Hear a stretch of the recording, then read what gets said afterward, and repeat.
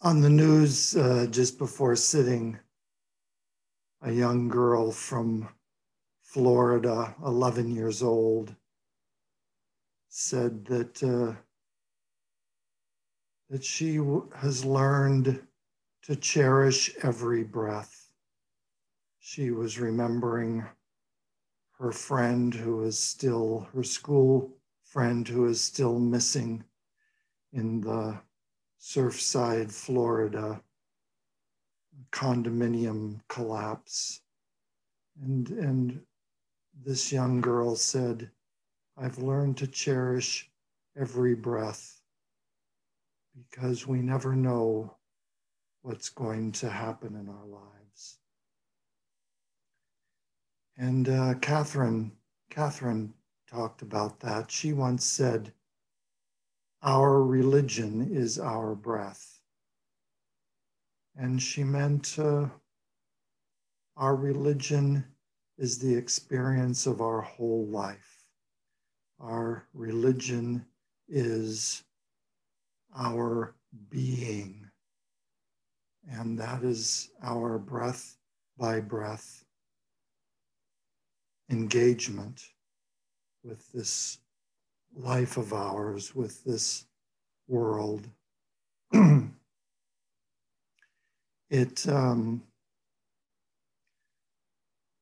I've been inspired this month by Reverend Paul Haller at the San Francisco Zen Center, who's been teaching a month-long Zoom class on the 4 foundations of mindfulness once a week. And he's such an inspiring speaker. Sandra has been Zooming in for that class too, and she and I have been able to talk about how inspiring Reverend Haller is. And it's a class about this practice of being with our breath, being with our life completely. It's ostensibly about looking at the Satipatthana Sutra, the 4 foundations of mindfulness, which is one of the Buddha's early teachings on practice. And Paul Haller was talking about the similarities between what it says in this early sutra and what Dogen says in the Fukan Zazengi, the recommendation to all people to practice Zazen, the essay that Dogen wrote in the early 1200s, a couple of centuries later. Is that a couple of centuries? A century and a half after the Buddha. And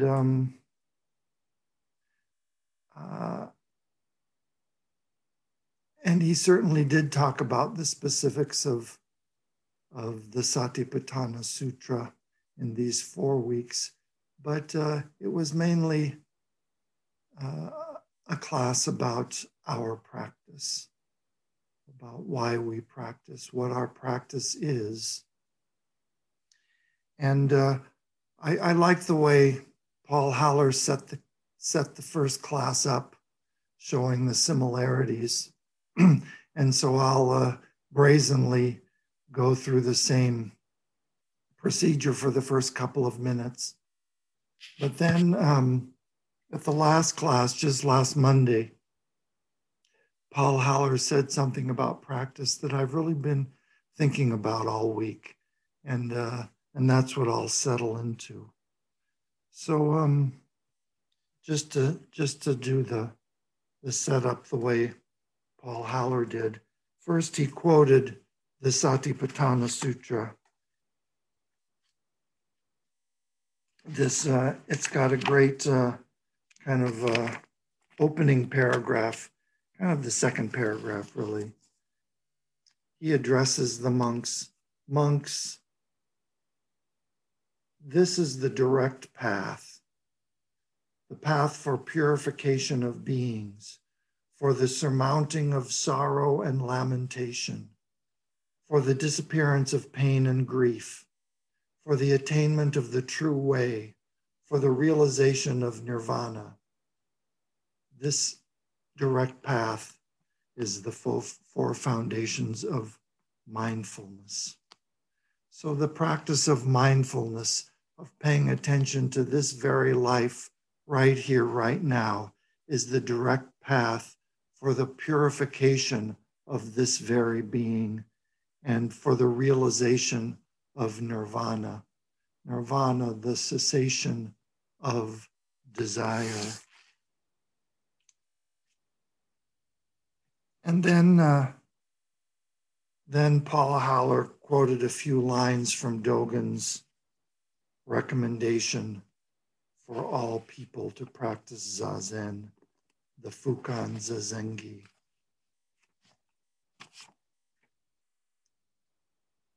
Zazen is the Dharma gate of enjoyment and ease. It is the practice realization of complete enlightenment. Through it, you realize the fundamental point. So these are two ways of saying very similar things. The Satipatthana is the direct path to the state of no desire.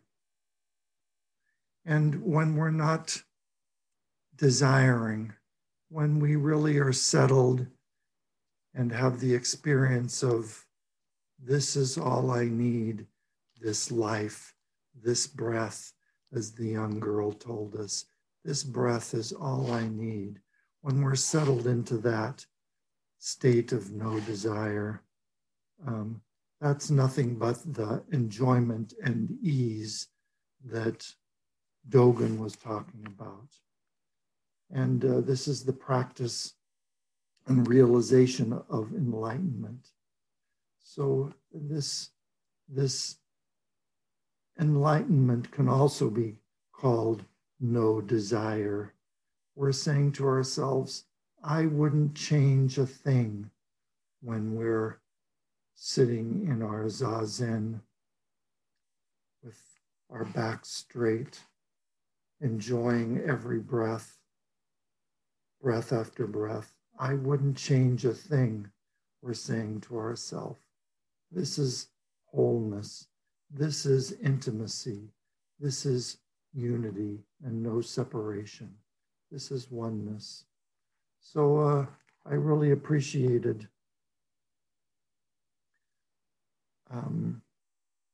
how Paul looked at both of these central texts to our practice, one from early Buddha and one from early Dogen. It's about practice. It's about wholeness. It's about experiencing the fullness of our lives. And we have to ask ourselves, why wouldn't we want to be right here fully in our lives? What keeps us from settling fully in our life, breath after breath? Of course, when we think of just the breath, it's going whether we think about it or not. We're always fully settled into our breath. And but I don't think about my every breath. I don't cherish every breath the way the young girl said on the news tonight. Why aren't we settled fully in our lives all the time? And this is my riff now. We sometimes we're fully engaged in our life our life of our ideas, our good ideas, our good opinions. Sometimes I feel fully engaged with this thought or activity that I've got going on. But that's just the engagement with the one view, with my personal view. And Paul Haller pointed out, it's our practice, it's our mindfulness that we can participate in breath by breath. It's our zazen, which many of our Zen teachers have said, zazen isn't just on the cushion, zazen is our life.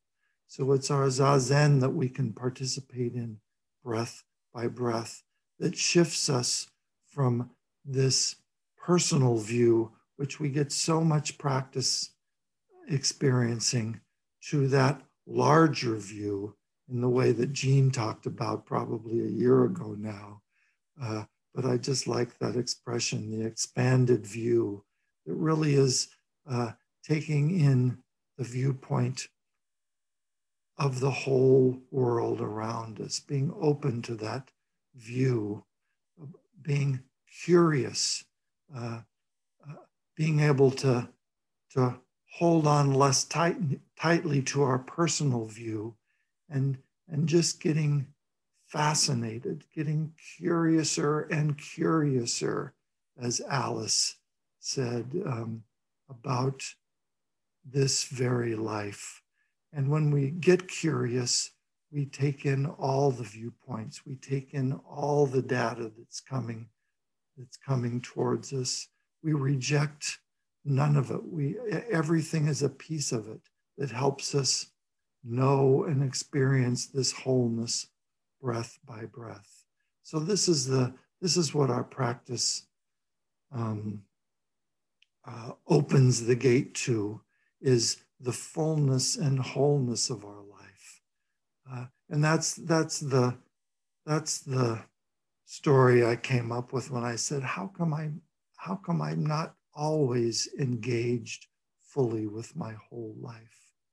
And the answer is, can I just take that small shift into mindfulness or zazen or expanded view? And that opens up the gate to wholeness and the entire world.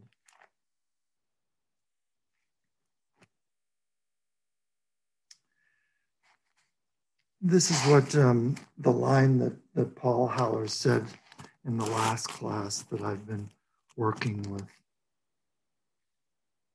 He led us through a guided meditation initially, where he was asking us to focus on various aspects of our body and breath.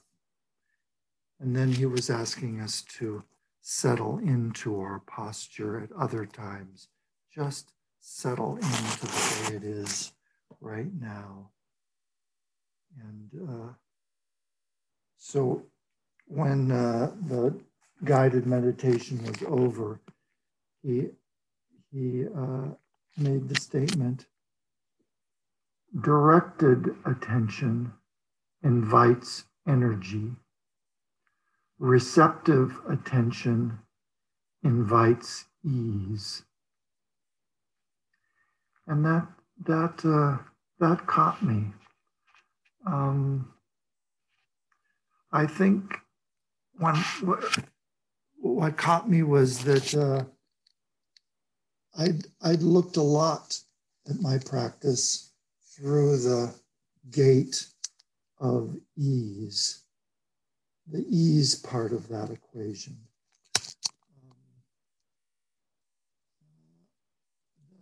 Of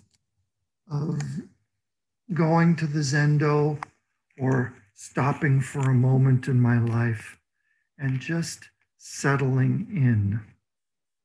And I think you've all heard me talk about this practice as being nourishing, as having that experience of when the bell rings and we're standing up for for service in the Zendo. I have that experience that I've just been nourished. I've been given something in my life that feeds me. And that's what keeps me coming back again and again, is to come to the table of Zazen or mindfulness in the same way that I come to the breakfast table or the lunch table or dinner table. It's nothing but the way our life is. It nourishes us that way. And this receptive attention is the settling, is the receptive attention of sitting down on the cushion or stopping in the middle of my life and opening up all my sense gates, letting everything in, rejecting nothing, and just taking the whole works in and settling down. Settling onto the cushion or settling into my life, much the same way that when we're finally in bed, when we've finally turned off the light, and at the moment before we settle into our sleep, our body just relaxes onto the bed. It lets go in a way that we can't tell it to let go. It just lets go completely into the bed. That's the receptive attention that Paul was talking about. When we just settle into our zazen, open up all the sense gates and take in everything, receiving everything. That's the receptive part. And out of that comes the feeling of wholeness, because we're not rejecting anything, of intimate connection, because all the world is coming to us and we're taking it in. So that's the part I think that I've looked at the most. And so I was interested to take a closer look at the directed attention inviting energy. Remember, his whole line was directed attention invites energy. Receptive attention invites ease. And he was saying that this whole works is our mindfulness, is our meditation, is the zazen of our life.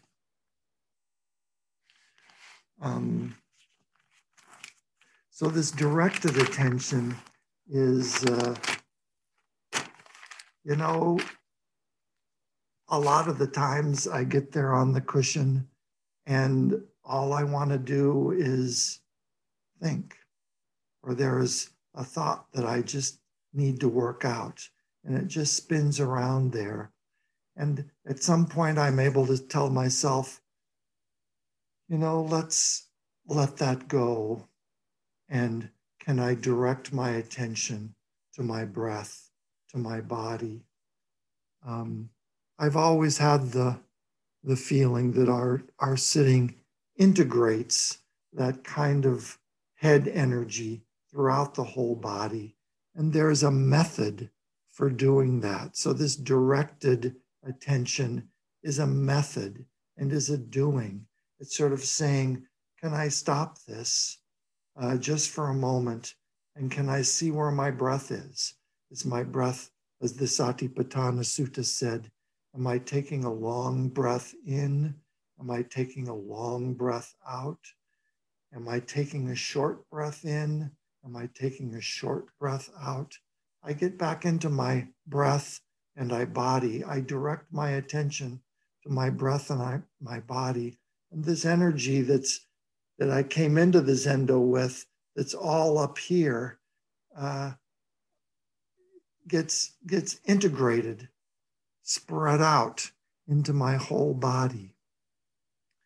And Paul Haller suggested that I look at that.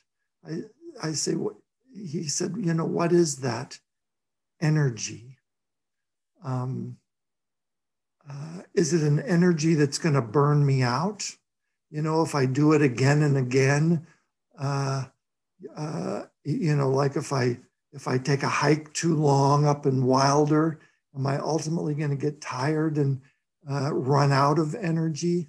And it's been my experience over the years in Zazen that this energy that's generated by directing my attention to my breath and my body doesn't burn me out. I can do it again and again. I can do it all day long. I can say, oh, I've got to take this expansive view because I'm stuck in an individual perspective that is burning me out. So can I direct my energy to this expansive view, to body and breath? This is an energy that's also generated in our mindfulness and our meditation. One of Catherine's stories that I tell over and over is she talked about really being stuck in her head and being a good Zen student and bringing attention to this problem that was in her head. And it was during sesshin, and day after day, she couldn't resolve it in her thinking mind. And so she switched to, can I just direct my attention to this body? She wasn't looking for anything in particular in the body. She just said, this body is also participating in this rumination of mine. Let me look at this body and opening up to this body and breath that's existing right along with this rumination. And she was quick to say that, there wasn't this instant insight when she looked at her body, but as she practiced with her body over days and maybe over the next few weeks before she gave the lecture on this practice, but as she practiced with the body, she felt something shift. And maybe it wasn't the complete resolution of the problem, but she was able to sit with it. She was able to feel a shift.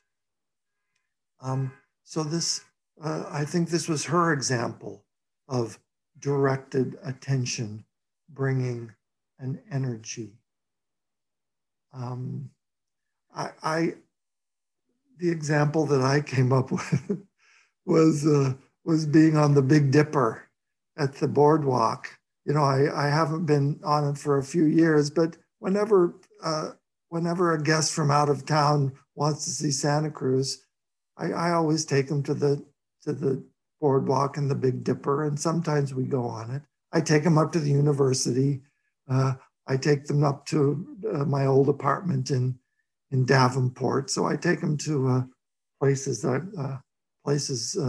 hotspots that I think of in the county. But the Big Dipper, when you go on the Big Dipper, somehow the energy of that machine gets transformed into the energy in your body. And I just think of when I step off the Big Dipper and I walk back onto the boardwalk, I'm just filled with my whole life. That energy is right there in the body, and there's enjoyment in the body. And I feel immediately connected to all of the excitement on the whole boardwalk. So that experience of being completely in your body and in the world right in front of you, which is nothing but mindfulness practice, which is nothing but our Zazen, is great enjoyment. It's our home, and this is the practice of directing our attention to our whole life. And so I asked Paul to talk more about the direct attention and the energy and the receptive attention and the ease that is invited. And he said, you know, it's a yoga, and a yoga meaning it's this united dance. It's not one without the other. I can certainly, as I've just done, talk about the ease side that brings me nourishment. I can talk about the energy side where I'm just filled with my whole body and my whole life with enjoyment and energy. But the actual practice is this yoga, which is Paul's term that I like. This yoke, this unity of an energy that's invited and an ease that's invited. This yoga of directed attention and receptive attention.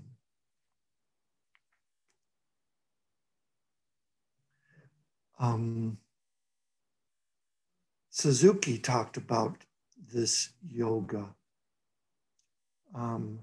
Suzuki said, and somebody on the screen will have the exact quote, this is just my memory. Suzuki said that we should have a Theravada practice with a Mahayana heart, meaning that we should look at our practice, this sitting practice, this zazen, or this mindfulness.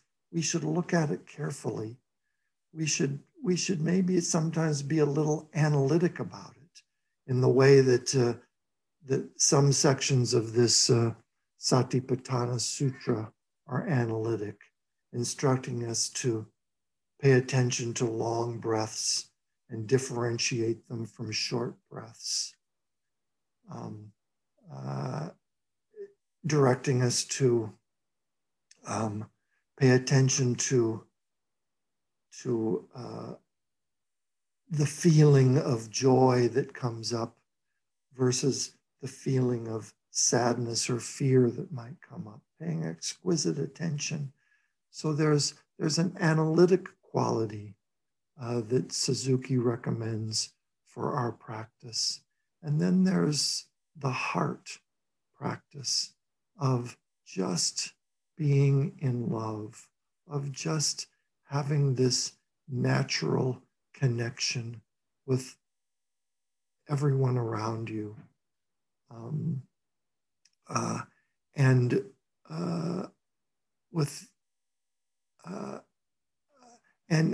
And Suzuki described that too as a yoga.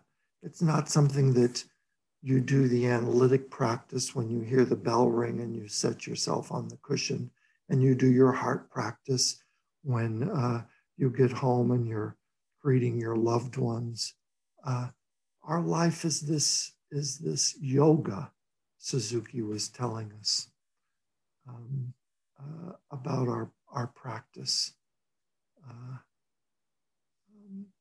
And also in this last class, this last Zoom class that Paul Haller was teaching, for a few minutes, he put us in breakout rooms, and we were in a dyad with there were 100 people on the screen, and I only knew Sandra, so we were all with people that we didn't know, I imagine, and so I got paired up with this Zen student, this practitioner, Laura from the East Bay, and we were talking about our homework assignment for the week before, and that was kind of pointing towards this last lecture of the yoga of directed attention and receptive attention. And Laura said that in Zen, she has discovered that what we attain in Zen is letting go. And even she appreciated the greatness of that line. And I don't think she practiced it. I think it just came out in our conversation. We think of attainment as something that we finally get after much struggle and that we hold on to tightly.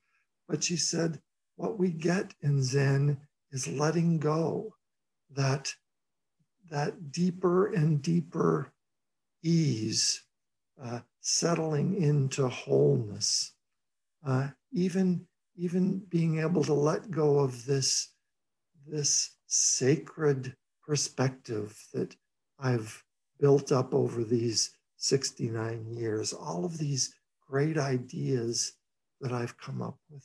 I can even in my sitting settle deeper and deeper into letting go of that perspective. So I thought Laura's line about the yoga of energy and ease was just great. What we do is attain, and our attainment is letting go, breath after breath, letting go. So maybe I can stop here. We'll have some announcements and then a few minutes of conversation about this yoga of energy and ease that we call the practice of this very life. Beings are numberless. I vow to save them. Delusions are inexhaustible. I vow to end them. Dharma gates are boundless. I vow to enter them. Buddha's way is unsurpassable. I vow to become